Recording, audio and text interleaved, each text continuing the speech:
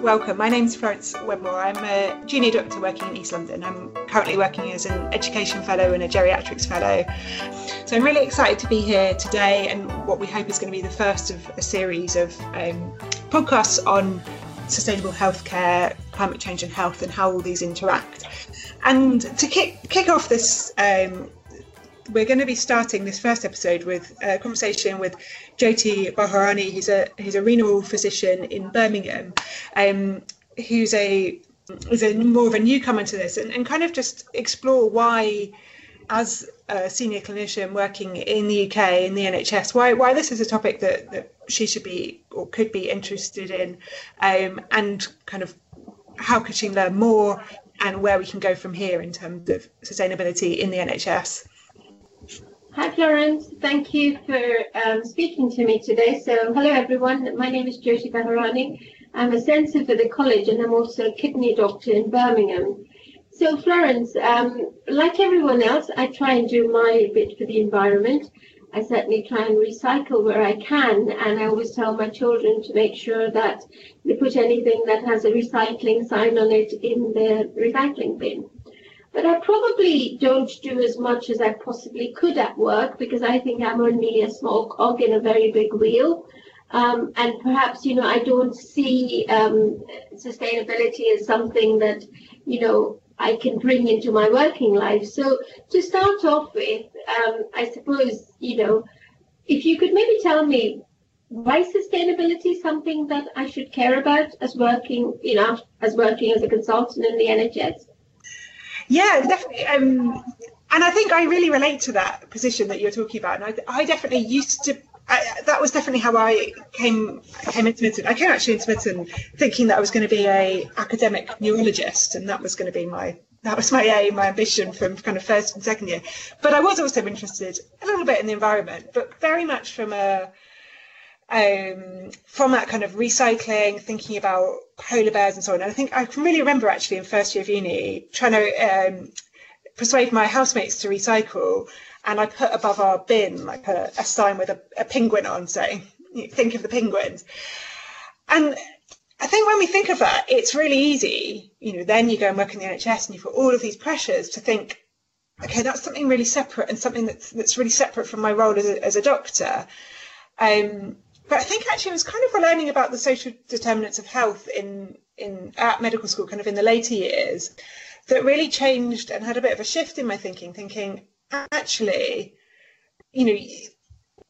this thing that I care about otherwise, the thing that I'm thinking about outside of uni and beginning to think about work, does really matter to health. And yes, we've got all these social determinants of health, but also we've got this great kind of looming thing that is the environmental impact on health, how that's going to impact on health. And it was about the time of there was a big heat wave in Europe that year, which I think there was 70,000 deaths across Europe that summer from this heat wave, and it was all in the news and everything. And it kind of just really, and at about the same time as the IPCC report was coming out, which is this big report on climate change and health. And I just really put the two together and thought, actually, this is part of my role as a doctor. This is a thing that's going to really impact, and it's already starting to impact people's health. But actually, if we don't do something about it, it's going to have an even bigger impact on people's health in the future. So this actually isn't separate to me as a doctor. This is integral to my role, that we should be doing something about it.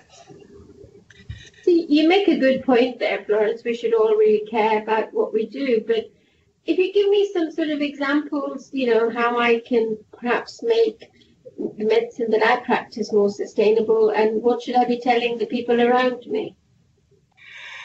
Yeah, so I think the first thing to do is so you mentioned what you should tell the people around you. I think, having an idea that this is a health crisis is the first thing to kind of be persuasive to other people. And I think having some idea of all the different ways so I mentioned heat waves just now as a kind of way that the climate is impacting on health, but actually that's not the only way, and there's kind of huge amounts, from in ongoing heat waves, and when we're recording this, it's just after there's been a big heat wave in Canada and North America last week, again causing more deaths, but also the more indirect ways, so the changing nature of infectious diseases. So we're getting the spread of Lyme disease in the UK has been linked to climate change, increasing incidence, spreading of chikungunya and dengue in Europe.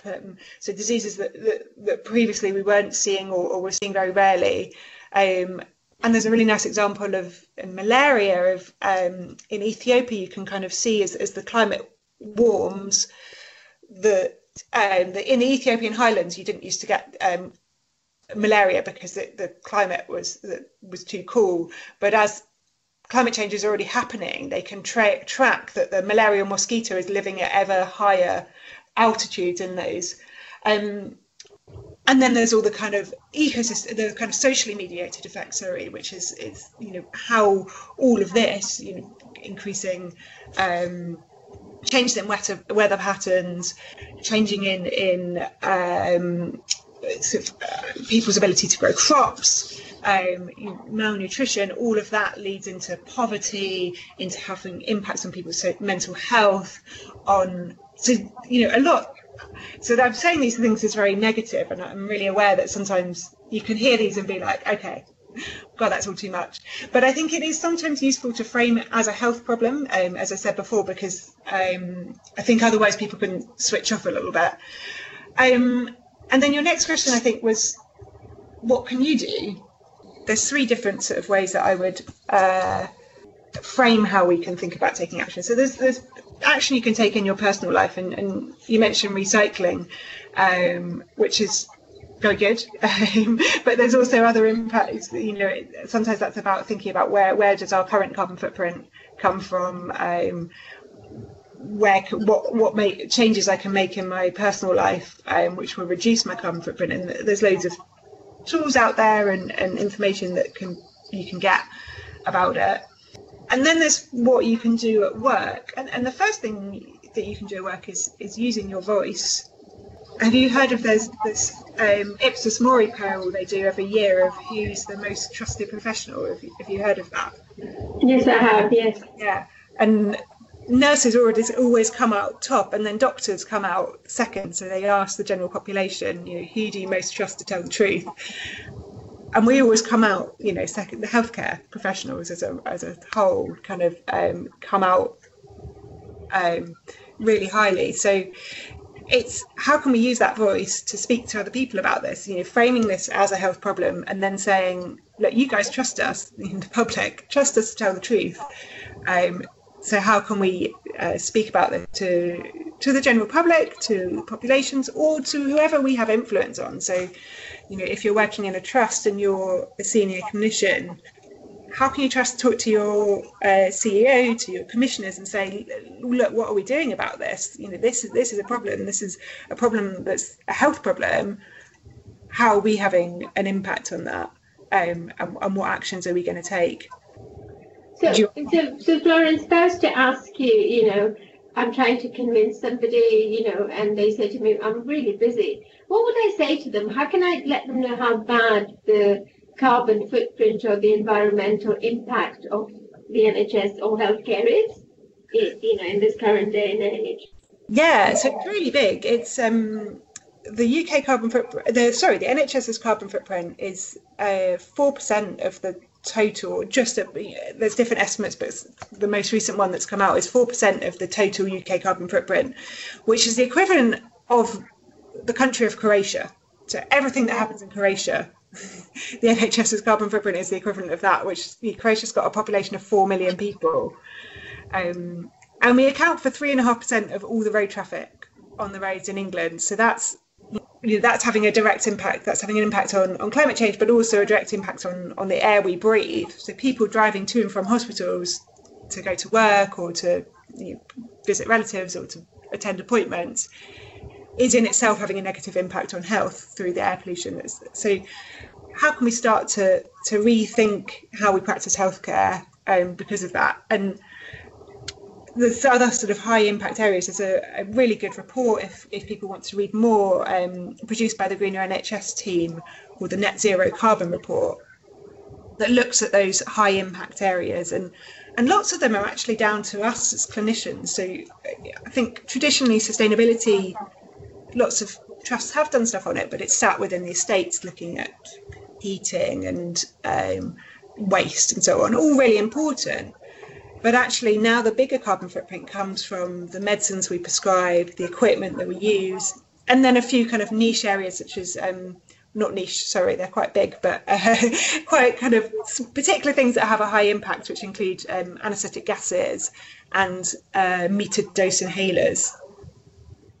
So metered dose inhalers are the ones that we're all kind of really used to using, the ones we, at medical school, we all have to learn how to tell someone how to do it, and the ones you attach to a spacer. But they make up on their own 3.5% of the whole NHS carbon footprint from that.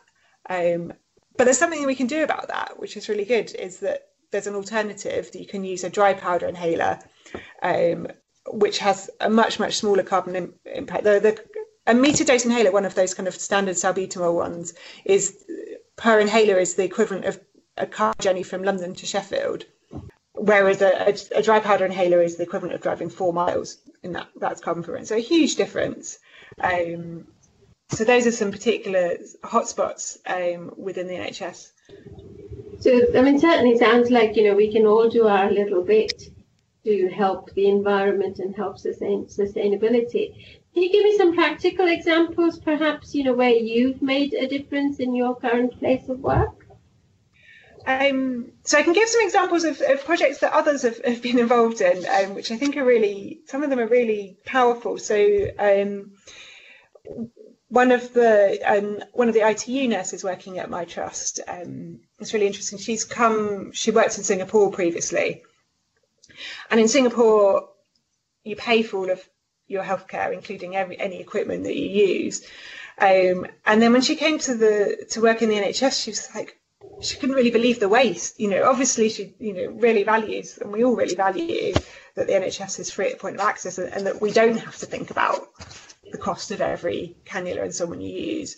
But actually it means sometimes that we just don't think about it enough. And so one of the projects she's doing is looking at what gets thrown in the bin in ITU. And so when someone comes in, a patient gets admitted to intensive care, they will stock a trolley in the patient's room or by the bedside with things that they might need to have them as kind of easy access. But actually, if that patient's then got an infectious disease, a transmittable disease such as they're MRSA positive, or they develop C. diff or something, when the patient gets discharged from ITU, everything that's left in that trolley just has to go in the bin. Enormous waste. And so really simple intervention. She's just sort of working with the nurses on that ward and saying, okay, yes, it's important to have some things by the bedside, but actually let's be a bit sensible about what we're putting in there, because if we're throwing away 10 cannulas when someone goes home, so we're a massive waste of money, or when they're discharged from ITU, massive waste of money. And there's also a carbon footprint of that, from that all of those cannulas have to be manufactured somewhere, they have to be packaged, they have to be transported. There's that whole process that we're perhaps not seeing, and then we're just putting them straight in the bin without using them. So that's, I think, another one really nice example.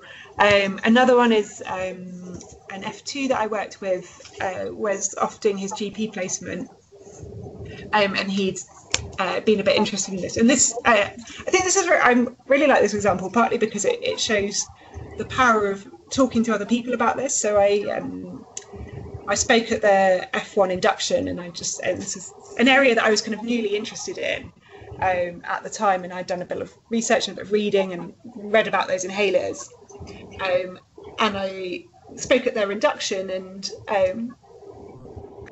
just a very quick 10-15 minute presentation to them saying this, I think this is important. And he came up to me after and said, oh, this would be really something I'd really like to get involved in. I said, okay, well, one of the things that is big is the inhalers, and he went off and he was doing a respiratory job, and he tried to change, and it's difficult being an F1 to try and change something at a trust, but he stuck with it, and when he went to his GP practice in his F2 job, he worked with that GP surgery, and they had a very high rate of prescribing the MDI inhalers, and so he put in place a QI project to get patients, working with patients, to switch them over to a dry powder inhaler, and massively had a huge impact at that GP surgery.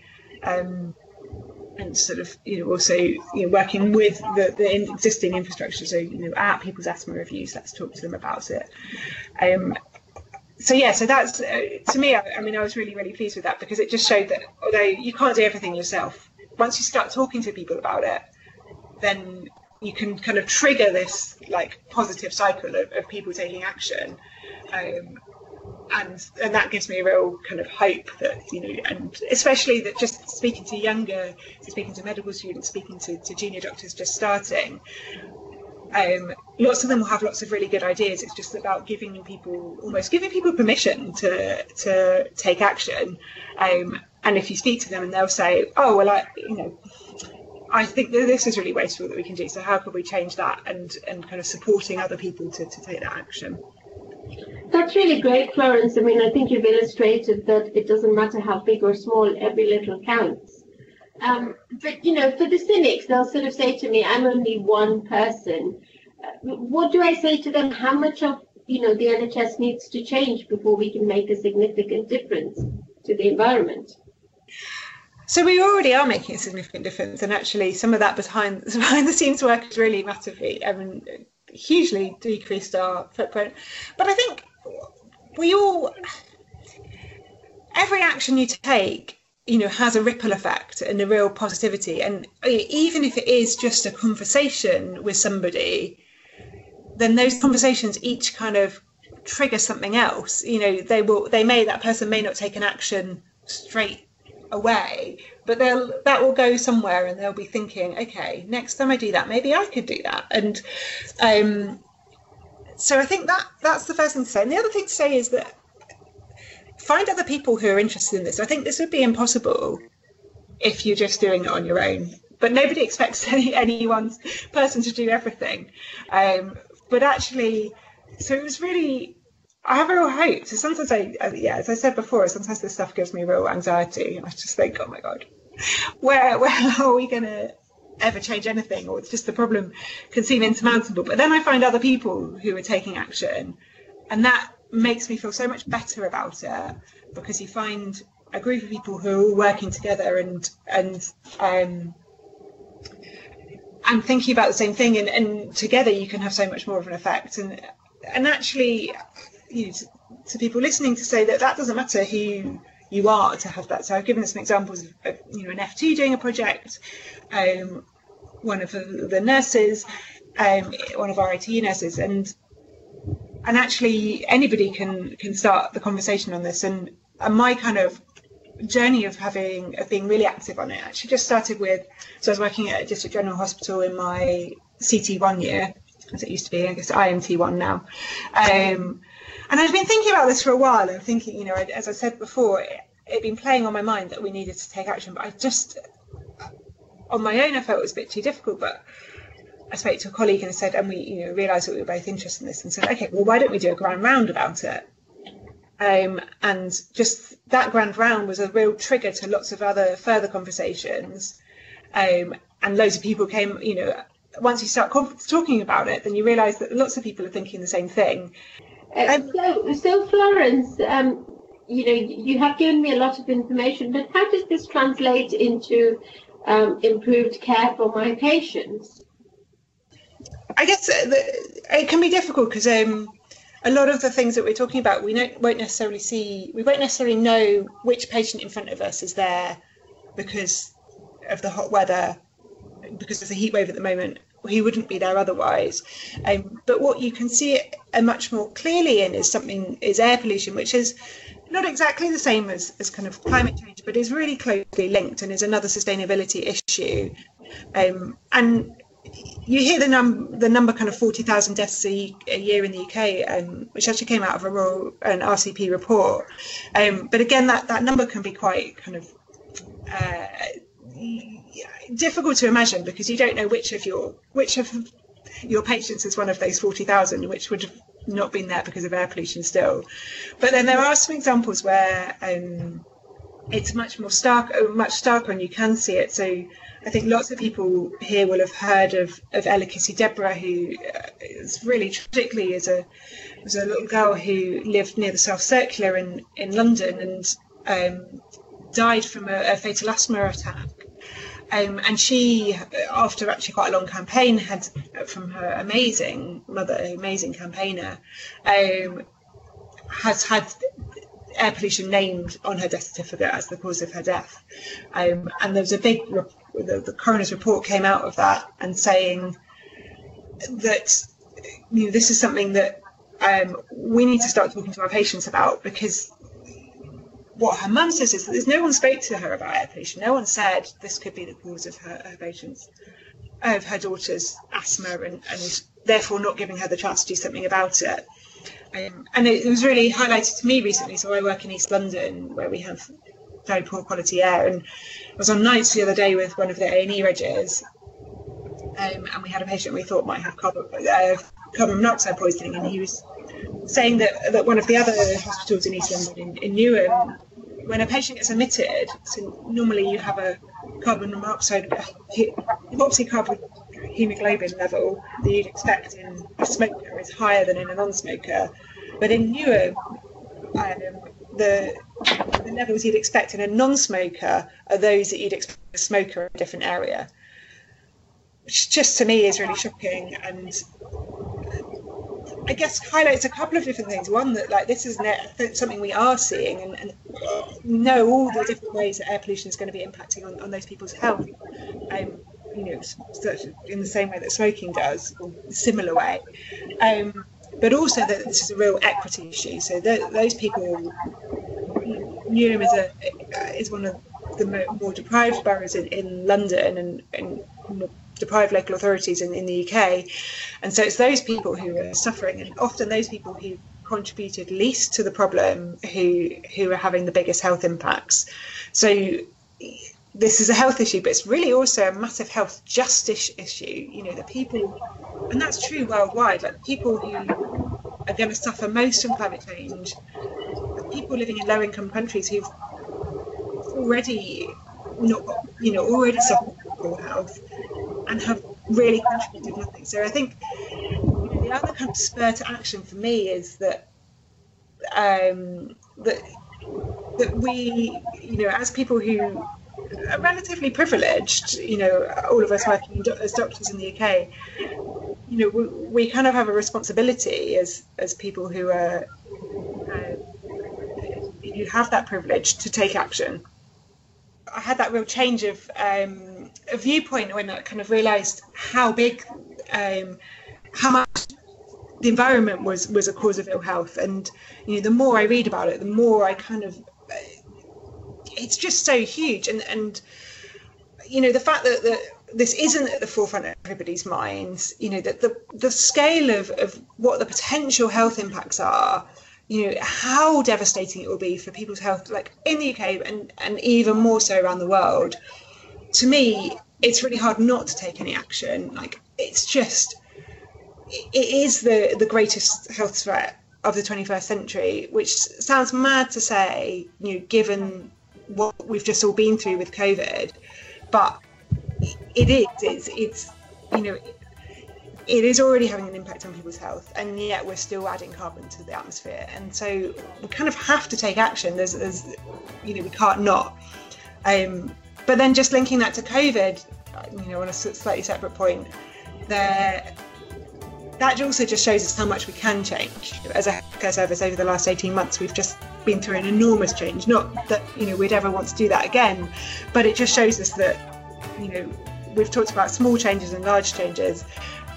But it just shows us, when we all come together, how much we can change. Thank you very much, Florence. Thank you, Jyoti. I hope that this has persuaded you, and I hope that it's helped you feel hopeful that there's something that we can do about this. That this is an issue, and it's an issue for us as people who. Yeah, it certainly opened a lot of avenues that I can use, not just on a theoretical basis but practical basis, and something for me to share with my team. So yes, a lot of food for thought. Thank you. Thank you. And yeah, we really look forward to hopefully recording more of these and to chat more. Thank you.